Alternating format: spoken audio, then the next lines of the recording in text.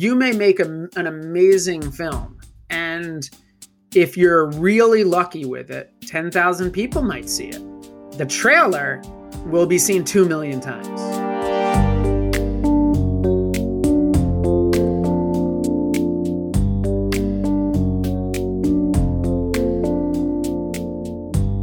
Hey, Sky. Hey, Jenny. Where are you in the world these days?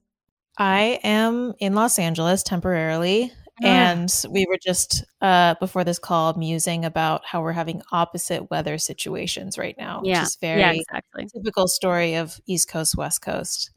And I'm in the Hudson Valley, very grateful to be in the middle of the woods. Although I do miss my native New York. And it is snowing like crazy here. And there you are, just sitting in the midst of 80-degree weather.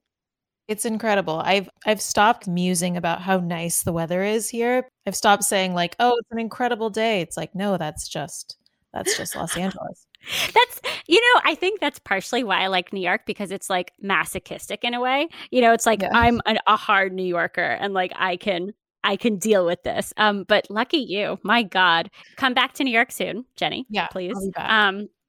And on another note, we have lots to talk about. Yes, we spend a lot of time on this podcast talking about how to create work, documentaries, nonfiction, video of all forms, but we rarely talk about how to market that work. And our guest today, Jeremy Workman, he makes a point in this interview that many, many more people will see your film's trailer than your actual film. So it's very important to get that right. And Jeremy is in the business of creating great trailers. He is the founder and creative director of Wheelhouse Creative, which creates trailers and fundraising sizzles for all types of films, narrative, Hollywood blockbusters, but also increasingly documentary films. And he just shared a wealth of information about how we can market our documentary films, which was fantastic. Yeah, and you also mentioned that you talked about a 3-act structure to trailers, which is fascinating, but also makes a lot of sense once you think about it. It does, yeah. Jeremy talked about how trailers actually have a 3-act structure like we see in films and books and even songs. Even a film like they cut the trailer for Camera Person, which doesn't have it doesn't really have a traditional plot line or 3-act structure.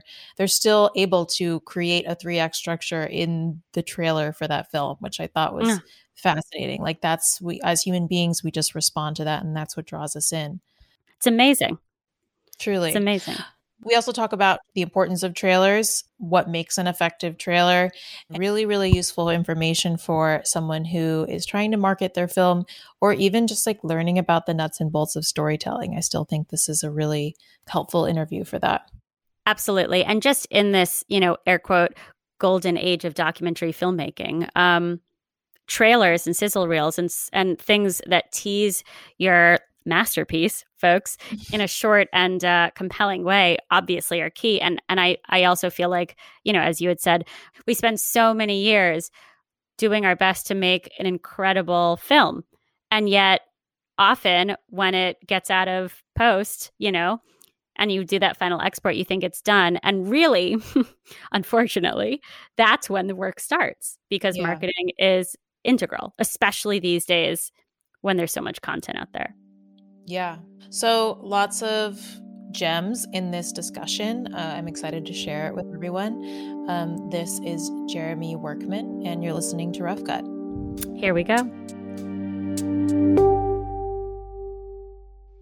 So Jeremy, I always start off by this question, and it's very redundant, but I'm just so interested in like how people got into the field that they're in. And trailer editing is so niche.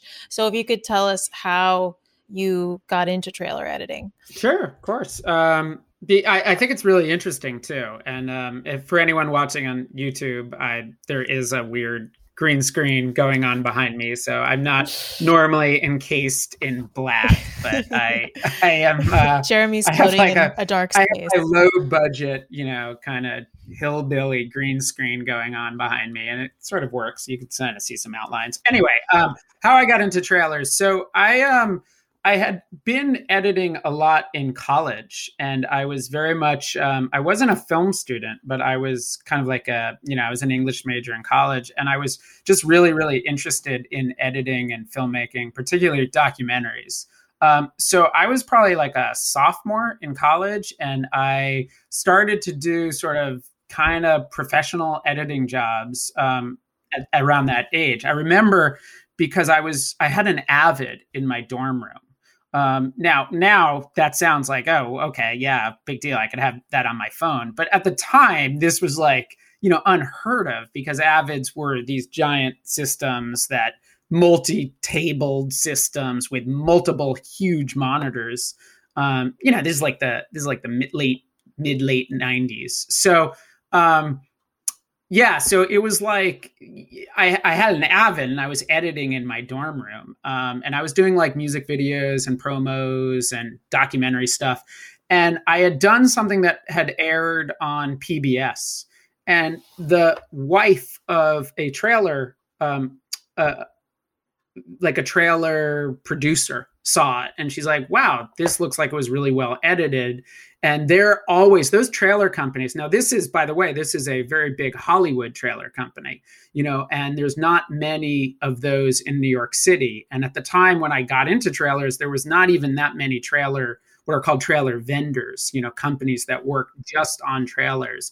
It might be news to some of your listeners, but there's whole companies that are devoted only to the art of making trailers. So what happened was this, a woman saw my stuff on PBS. I had no prior experience as trailers, and I was sort of recruited by this company. It was the only big trailer vendor in New York City.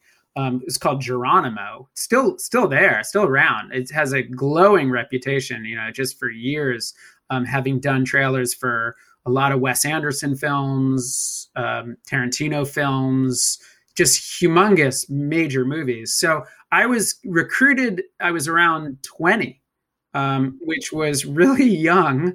And and then I graduated school early. So I started the job when I was like 20, 21.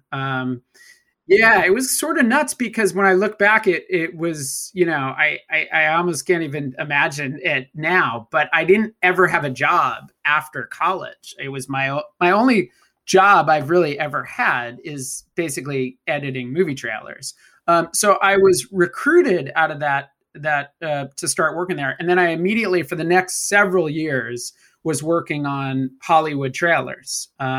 So I know, we're going to be talking about documentaries, but my start is almost the opposite of how a lot of trailer editors work, which is I started primarily with the biggest movies of my career, working on a number of big Hollywood studio trailers with a team of editors. It wasn't always just me. And then eventually got kind of burnt out doing the Hollywood movies. And then I sort of segued into working exclusively now for indies and docs. It seems like with the Hollywood movies, you would, and correct me if I'm wrong, I feel like you would learn like the nuts and bolts of how to create a trailer, and then could maybe apply that to more like documentaries who are maybe not as much of like a 3-act structure, like a traditional 3-act structure, if that makes sense. Yeah, I mean, exactly. And I think that was what interests me as well. Here I was like doing a lot of work for these like big movies, it'd be like a Tim Burton movie or something. And that was super exciting and fun. But eventually it kind of caught up that I was interested in making my own movies. I was interested in documentaries. I had always been sort of focusing on documentary. So it was almost like I took a little detour to work on all these trailers for Hollywood movies. And in the process, learned this weird, very specific skill set that is not something that a lot of people had experience. So then I was able, when I left that sort of studio world, I was able to then reach out to like this indie doc community and then start doing trailers for them, using a lot of those tools, those lessons that I had been learning a lot with, doing the Hollywood trailers. So yeah, that's exactly right. Can you talk about those tools, what those were? I mean, it is. It's very simple. I always joke that trailers are, they're dumb. And yes, They are dumb. they're dumb. They're dumb. And yes, they're really, really hard to do. And it's very, it takes a very kind of specialty skill set. And not every editor. There could be a great editors who just are not getting, don't feel trailers. And there could be great short form editors that are not quite right for trailers. So it's this, my joke is that it's like calligraphy, like the weird kind of penmanship. It's not quite artwork. It's not quite poetry. It's like something weird. And that's kind of what trailers are in a way. So I think at the end of the day, though, it is kind of what you hit on, even just briefly, that it's kind of like 3-act structure. It's storytelling. It's creating character. It's creating energy and creating these sort of, energy of music and movement and kind of story thrust is very important. And it tends to become a little bit more story driven than some filmmakers are even thinking that the trailers would be, because we've all seen so many zillions of trailers, and we tend to like the ones where that feel like they have story and have character and aren't just sort of a loose collection of shots or whatever, but that have like a real sort of structure. So that's something. Bringing structure to trailers is something that we do a lot, even in the indie world. Do you ever feel like you're bringing structure to a story that doesn't have a lot of structure?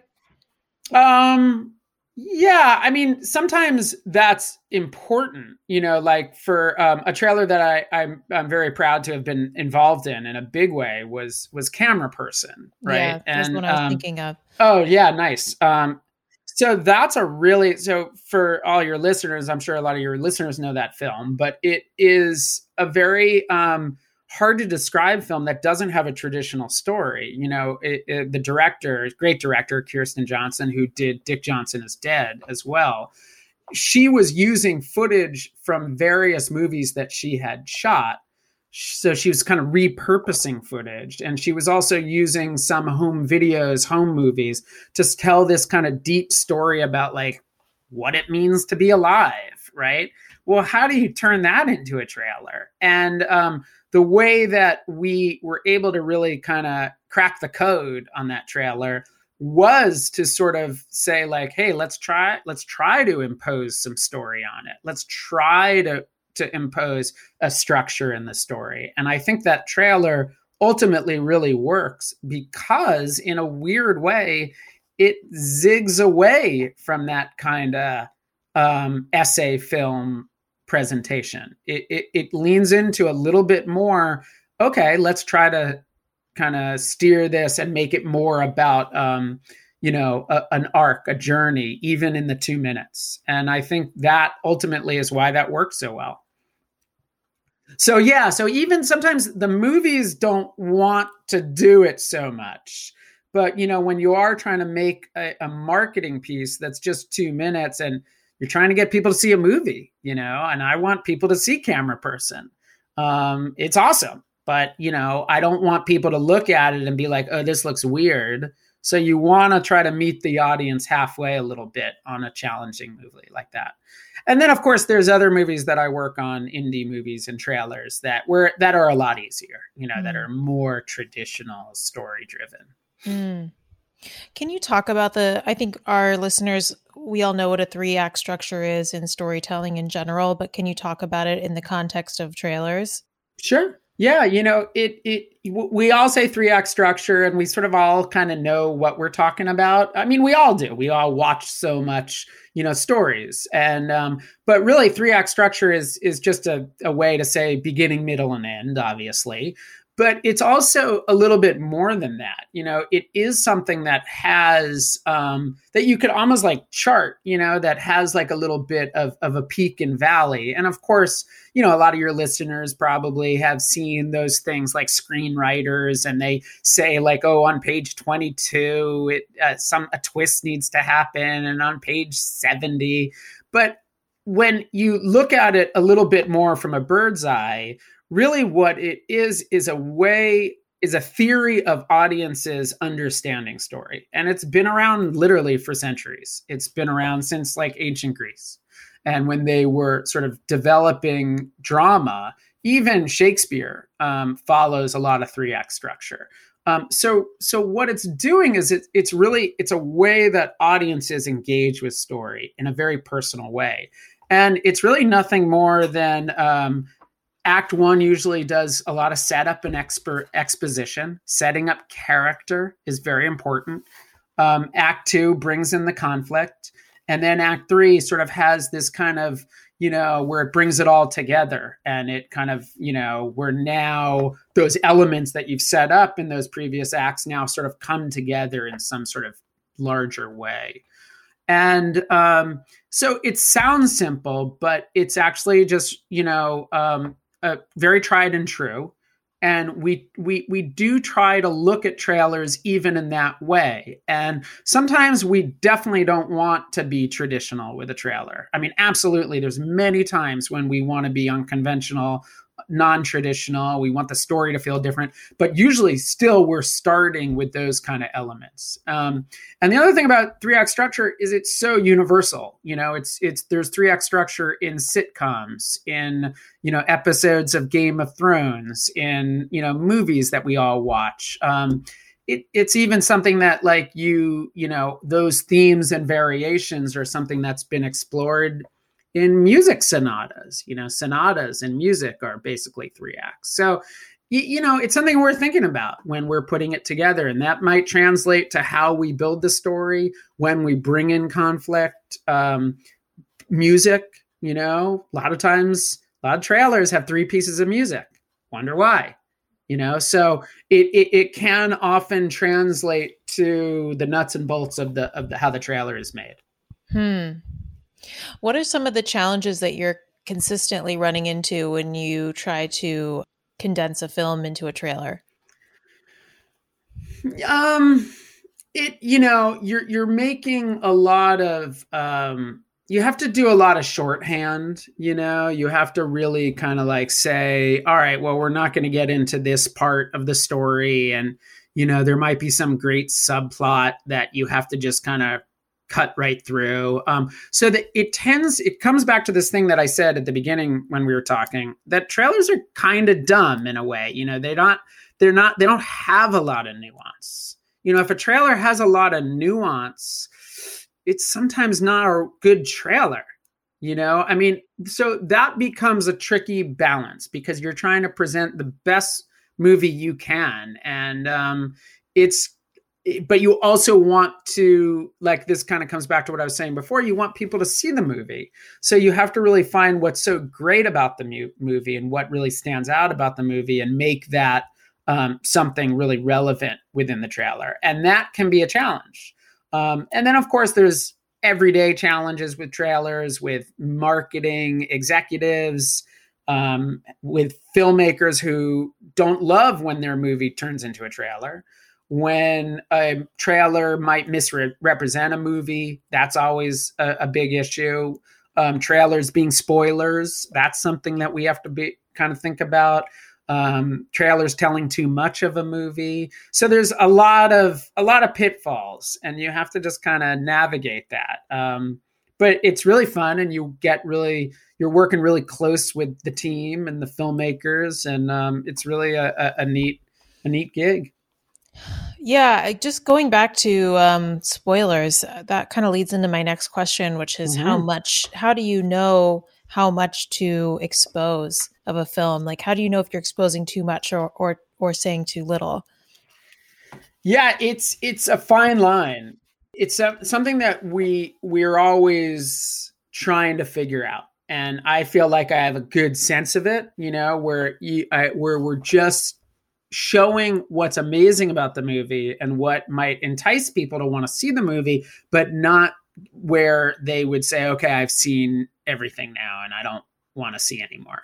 And I think it has a lot to do, if we really get, kind of inside this a little bit, it is about presenting the if we take those 3 acts and we think of the movie in 3 acts, trailers are often very, we'll talk a lot about the first 2 acts of a movie, but they shy away from the 3rd act of a movie. So if you kind of follow that idea, then you probably will be okay with spoilers or saying too much.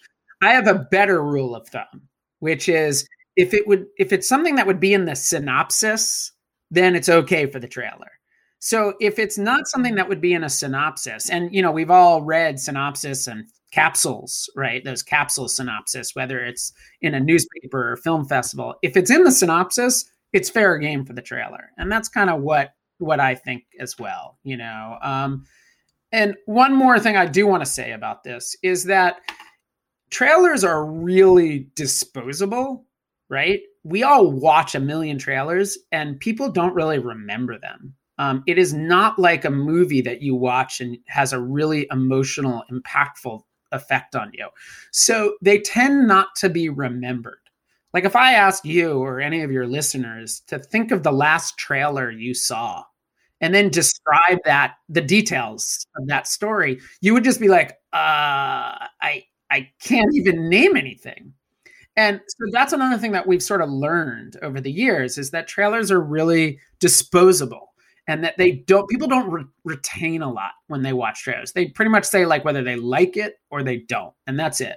So it gives us a little bit of wiggle room to say like, all right, we're not going to spoil the movie because you're not even going to remember half of the stuff I put in this trailer. Yeah. And gives it a little comfort level on that. Yeah.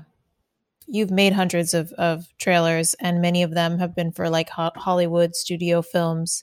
Can you talk about your difference in approach to documentaries versus like big blockbuster films?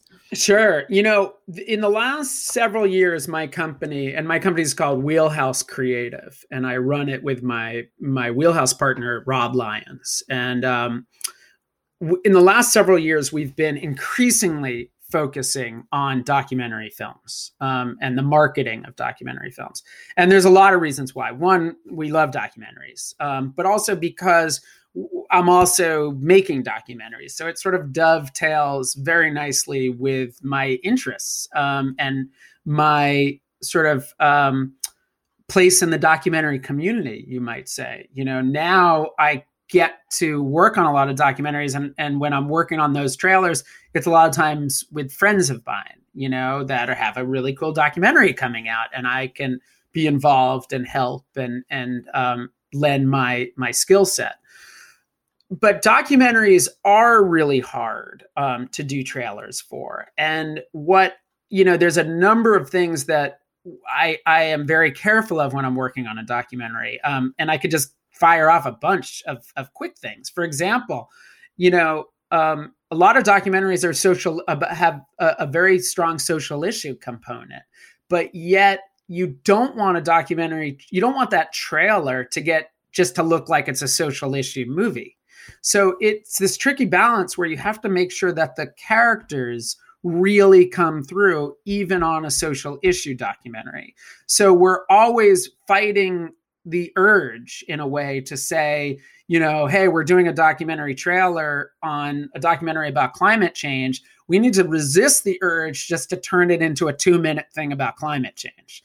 And we often are always like, no, get it. Character, find those characters, make sure those characters come through. The other thing that's very important in a documentary trailer is showing access and showing that your film has this incredible access. So all the time we're looking for great verite moments that were shot, originally for the film that really showcase, wow, this movie had incredible access to the subject or to the subject matter. We often shy away from archival in documentary trailers. Not always, but often, because we want, there's a term that I use a lot when I'm working with documentary filmmakers, that we want the trailer to feel really present tense, right? So we're looking for ways to show that this is a present tense movie. It is not a historical documentary of just archival. And even we love working on historical archival documentaries, but even on those, we look for opportunities in the trailer to make it feel present tense. So that might mean we shy away from archival. We look for more contemporary moments to use. We look for great verite, again, showcasing access. And we also, as everybody who's seen a million documentary trailers, we're also looking for that pedigree, the film festivals, the critic reviews. Why? Because audiences seem to want to see that. I don't necessarily want to always put, oh, look, official selection, Hot Docs, Sundance, South by, I don't want to always do that, but audiences seem to really respond to that. So we're always looking for those opportunities in a trailer to build those out as well. So yeah, and, also just kind of keeping it fresh, not just letting it feel like, always looking for the best material. These are sort of basic trailer things, but really looking at it hard, that it's beautifully shot. It has like some production value, all those kind of obvious things as well. Yeah. Bringing it to the present tense and avoiding archival and trying to shine it on the characters. It almost sounds like it's like a feature film, if that makes sense. Yeah, I mean, it does. But on the other hand, I always would say, first of all, we're always, we're letting the movie dictate our choices. So we're never, there's also a very healthy skepticism, particularly amongst filmmakers, that, oh my God, the trailer is going to misrepresent my movie. And, I think that what's been really working for our company is that we're like, hey, don't worry. We've worked with some amazing, amazing documentary filmmakers, from the biggest ones that are kind of very well known in the community to people who are making, making movies with dimes and nickels and just have been making it for 10 years. We've worked on all those. And there is a real, filmmakers have learned that we have a real sort of camaraderie and we're very simpatico with them, and I think that also connects with the fact that I'm also a filmmaker, and that's kind of been something that,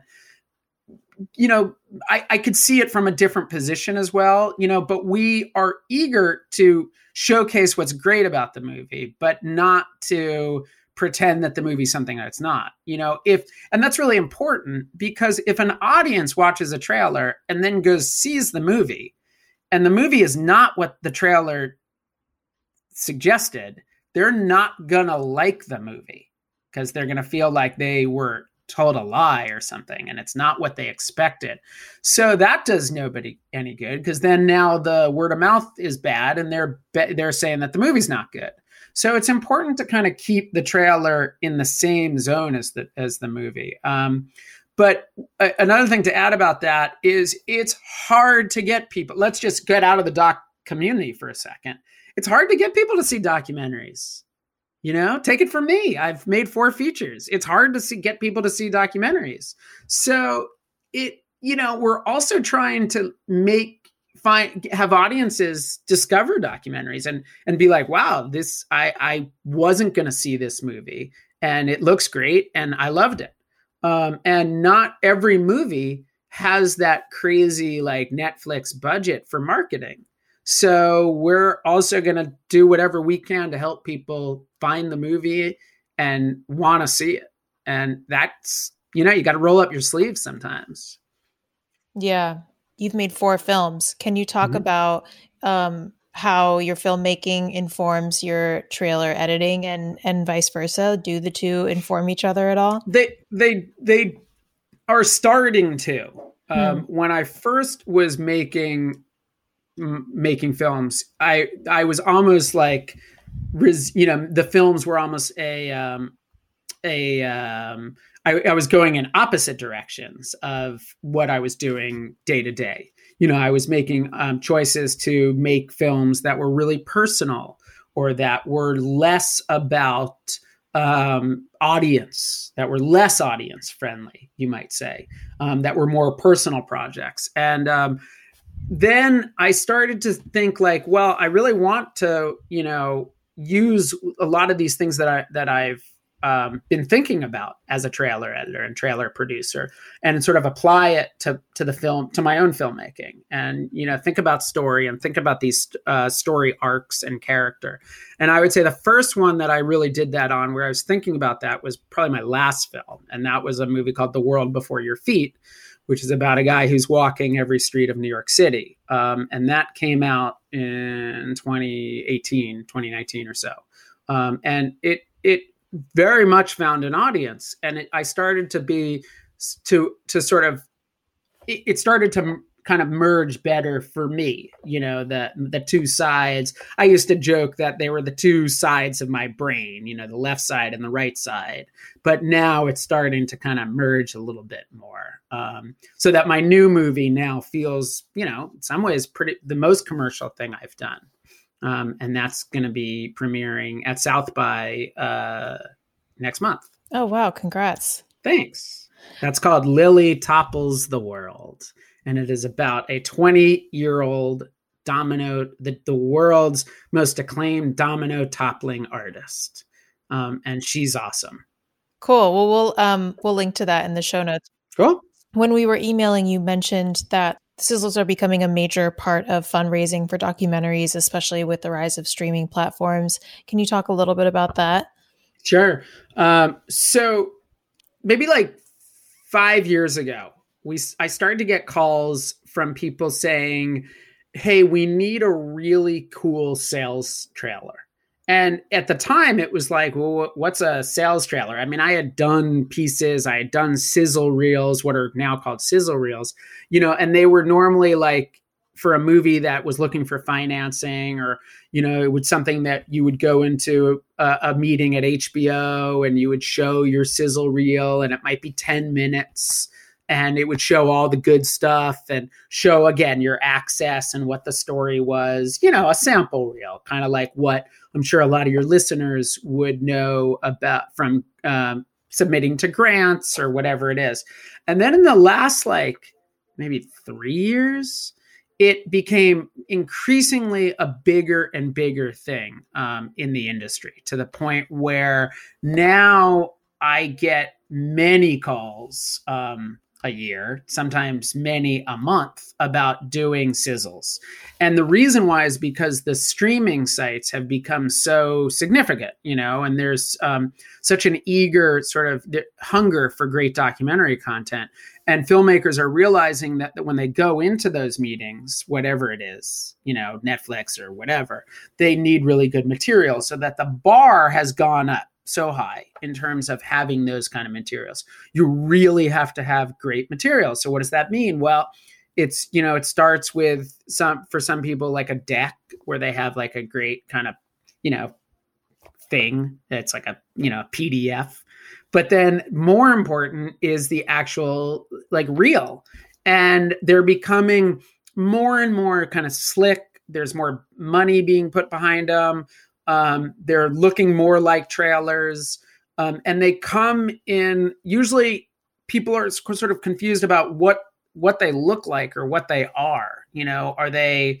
What if you haven't shot all the movie? What if you're still raising money? Do those sizzles? Can you use footage from other movies? What are these things? And what we've sort of seen really quickly in the last 2 years is that they're evolving like crazy. It's like they're becoming something that's so significant in the green lighting of your project that we almost can't keep up with the evolution. The short answer is they could be anything you want.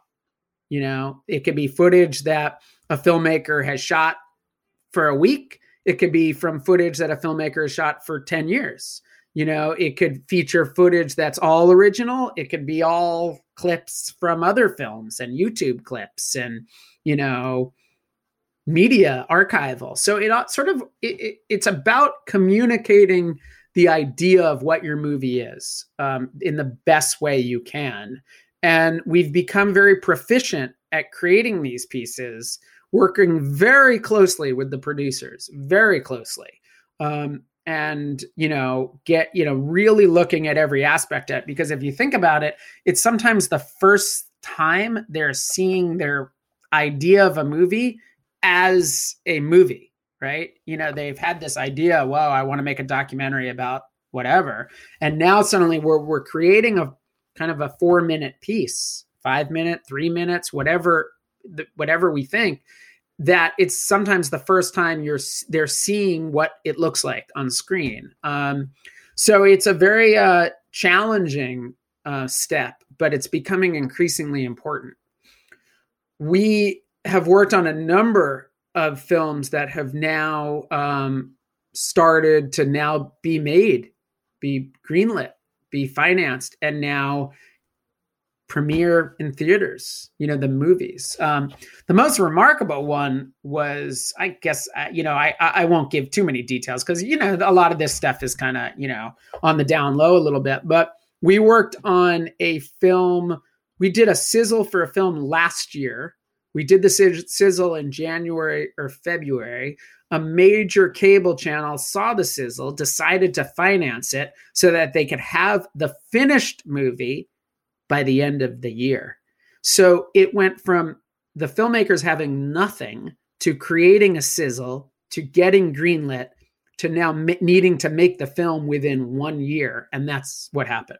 That movie was very specific because it was related to stuff going on in the news. So that was what had a lot to it. But, there was a movie at Sundance that got a lot of buzz about called Ailey, about the Alvin Ailey, the choreographer.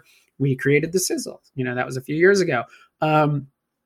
Last year, the movie that Netflix released called Disclosure, about transgender actors and the history of Hollywood, we created the sizzle.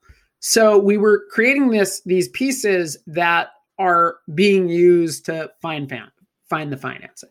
When I think of a sizzle, I think of just like a lot of different parts of something that are put together in very fast editing. Is it that, or could it be just like showing a 5-minute scene that really gives someone the idea of what your film could be? Yeah, I would say a few years ago, it was just, hey, here's a sample scene. And it would be the scene, in the community where maybe it's a documentary about addiction, and they might have a scene, a 10-minute scene where there's a group session, a group therapy session or something.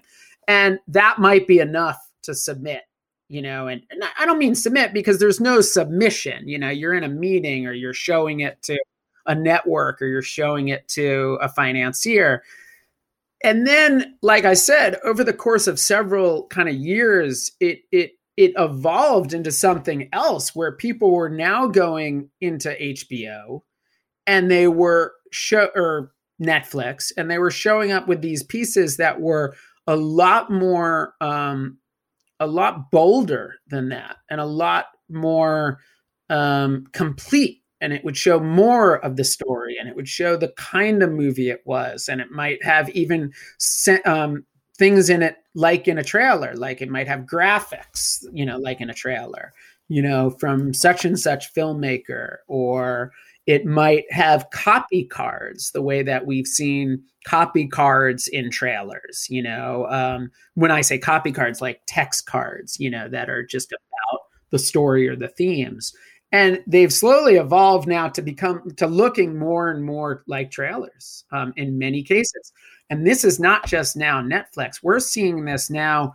We'll get calls and be like, hey, we're going to go pitch this at the Hot Docs, forum, or we're going to take this to some grant, that traditionally was always something that you could just show, the 10-minute scene, but now has become and sort of morphed into something that needs to be a little bit more produced. And filmmakers are realizing that there's a lot of great documentary filmmakers out there. There's a lot of terrific filmmakers out there. And it just having better materials is a way to kind of help your pitch. Mm-hmm.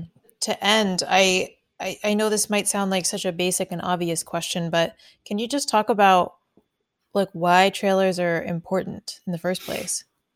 The simplest answer, and I could, it's not a stupid question and it's not an obvious question, but I'm going to give you an obvious answer to it. The obvious answer is you may make an amazing film, right? And if you're really lucky with it, 10,000 people might see it.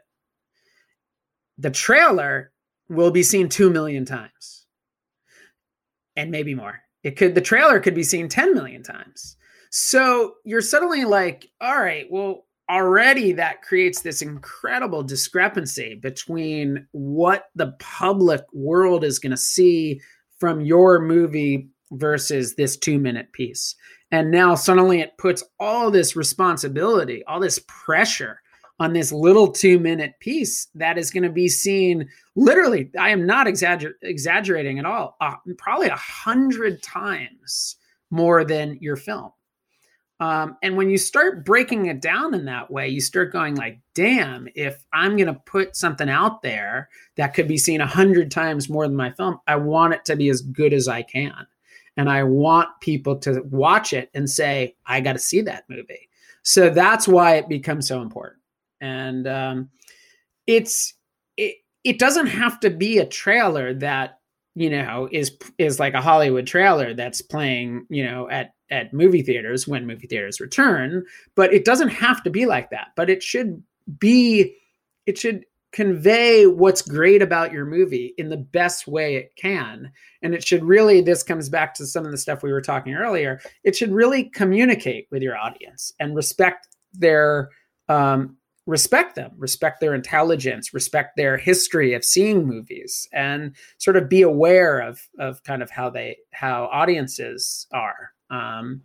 So that's why I think they're really important. It's as simple as that. Can you talk about can you just name a couple of great documentary trailers that that Wheelhouse has created, and we could maybe link to them in the show notes?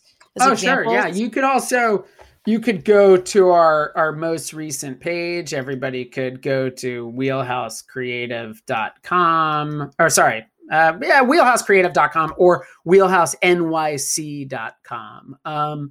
But how about this? I'll give you some trailers, because we've done a lot and we're super proud of all the stuff we've done. But I could tell you some of the recent documentary trailers that we've really enjoyed working on. I'd say specifically two are Coded Bias and The Human Factor. And both of those were really hard. Coded Bias was a film that played at Sundance last year. It's about the racial disparity in artificial intelligence and how, artificial intelligence, particularly in security, skews against minorities. So that to us was really, really important. And we wanted to really get behind that. So we worked on that trailer called Coded Bias, and that we were very excited and proud to work on that one. Another really challenging one, but also really fun to work on, was for The Human Factor. The Human Factor is the follow-up of a great filmmaker who did his previous film was The Gatekeepers. And The Gatekeepers was nominated for an Oscar. And Human Factor is about the peace process that happened in the 1990s between Israel and Palestine. And again, a difficult subject, and one that, if you're not really interested in that, you might say, hey, I don't want to see, this isn't something for me. But we really looked at it and tried to make it engaging and exciting, but still in keeping with what was great about the movie. So those are a couple recent ones that we've been working on that we're real excited about. Great. Well, we'll definitely link to those. Cool. And your listeners, if they want to reach out, they can find me. They can reach out anytime. Great. We'll put a link to Wheelhouse's website in there too. Nice. All right. Well, thank you so much, Jeremy. This has been so interesting and helpful. And I'm sure a lot of our listeners are probably cutting trailers or thinking about cutting their trailer, or maybe they weren't going to cut a trailer and now they know how important it is. So. Yeah, definitely. It, filmmakers shouldn't be scared or nervous about trailers. They're hard. That's another thing. Trailers are hard, but they should feel like, it is part of their process. It's part of getting their movie seen. It's something that they should, really think about. They don't want to just make the movie and then have nothing, no time or energy or budget left over where they're now not thinking about the marketing.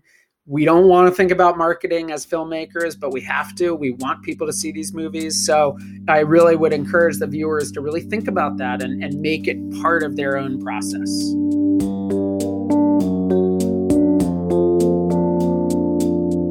Rough Cut is hosted and produced by me, Jenny Butler, and Sky Dillon Robbins. Han Su helps with our audio mix, and our original music is by Zach Wright. And the podcast is part of the Video Consortium, which is a global creative network and community that unites today's nonfiction filmmakers and video journalists. You can visit videoconsortium.com, and we'd love for you to join our film family. And we love hearing from listeners. So if you'd like to send us a note, you can find us on Instagram at Rough Cut Podcast, or you can send us an email, podcast@videoconsortium.com. And don't forget to rate us and leave us a review on Apple Podcasts and subscribe. Thank you, and see you soon.